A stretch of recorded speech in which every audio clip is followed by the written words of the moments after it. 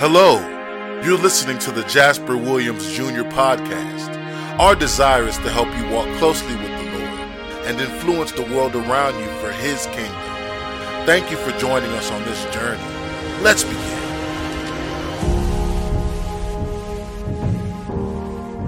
Yes, we who fight the Christian fight, we too have our uniform. Paul told us in Ephesians, the 6th chapter, 11 through the 15th verses, that we do have our uniform. Put on, he says, the whole armor of God, that ye may be able to stand against the wiles of the devil. Let me tell you one thing, church. We're not wrestling against a common, ordinary, everyday enemy. But he goes on to tell us that we wrestle against principalities, against powers, against the rulers of the darkness of this world, against spiritual wickedness in high places. Put on, I said, the whole armor of God. Then in that 14th verse, he starts listing the different pieces of the uniform. Funny, he starts off with, girdle up your loins in truth. I used to wonder why he started there and then start with the head or with the feet, but girdle up the loins with truth. You see, those Roman soldiers wore short skirts.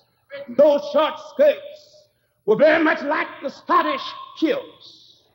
Over those short skirts, they had their tunic or long cloak. And whenever that soldier would get into war, he would first pull up that tunic and tuck it under his girdle so that his legs would be free, so that his feet would be unimpeded and he could adequately do battle. Oh, you understand me? That whenever you see a soldier with his loins girded, you knew then he was ready for war.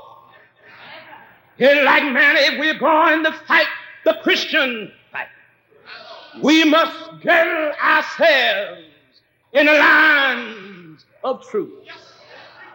And then we must, he said, put on the breastplate of righteousness.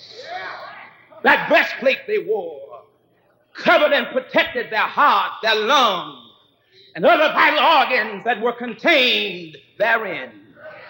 The breastplate of righteousness protects us in that it provides us with a good conscience that protects us from malice, envy, jealousy, and strife, frees men from the terrors and evils of this world. Then I heard him say, put on your feet the shoes of the gospel. Your feet got to be shod with the gospel of peace. Oh, you're not complete as a soldier if you don't put on your gospel shoes, the shoes of peace. Can you imagine a supposedly to be soldier with his helmet on his head, breastplate across his chest, shield on his arm, sword in his hand, and still has no shoes on his feet? No matter how complete his uniform is, he is incomplete if he has no shoes on his feet. Sharp rocks and stones will cut and bruise his feet. To make his wardrobe complete, he must shod his feet in the gospel of peace. Then I heard him say, put the shield of faith on your arm. I hear somebody say that if there's ever a piece of a soldier's uniform one needs to have, it is the shield of faith. Or you can still fight a good fight if you have no breastplate of righteousness. You can fight a good fight if you have no gospel of peace on your feet. You can fight a good fight if you don't have the helmet of salvation. If you got to pick one, it's best to have the shield of faith on your arm, because that shield protects you from the fiery darts of the evil one.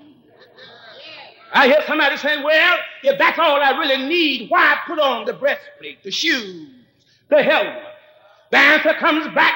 The Bible says that we are not only called upon to be conquerors, but we are to be more than conquerors. We must not only win, but we must win abundantly, triumphantly, victoriously. Oh, he goes on and says, put the helmet of salvation on your head, which means you are saved. Saved, preacher? Yes, saved. Saved from the fresh inroads of sin. Saved from the sting of death. Saved from the victory of the grave. Saved from unholy influences. Saved from evil impulses. Put on, I said, the helmet of salvation. Then if you're going to be in my army, you must take up the sword of the Spirit. That Spirit is nothing but the Word of God. God's Word, you know, is supernatural in origin, divine in authorship, human in penmanship, infallible in authority, infinite in scope, universal in interest, personal in application, positive in declaration, wonderful in its translation, its inspiration, in its declaration of the final consummation. Pick up, I said, the sword of the Spirit. Tell you what I want you to notice, though.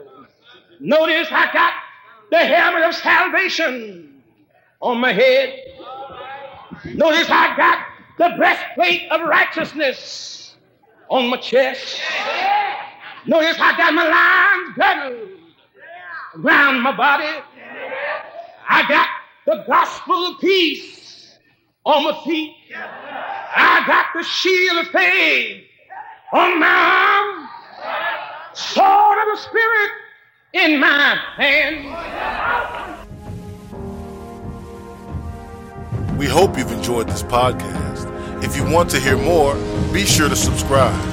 For access to over 60 years of preaching content from Jasper Williams Jr., visit jasperwilliams.com/resource center. Thank you.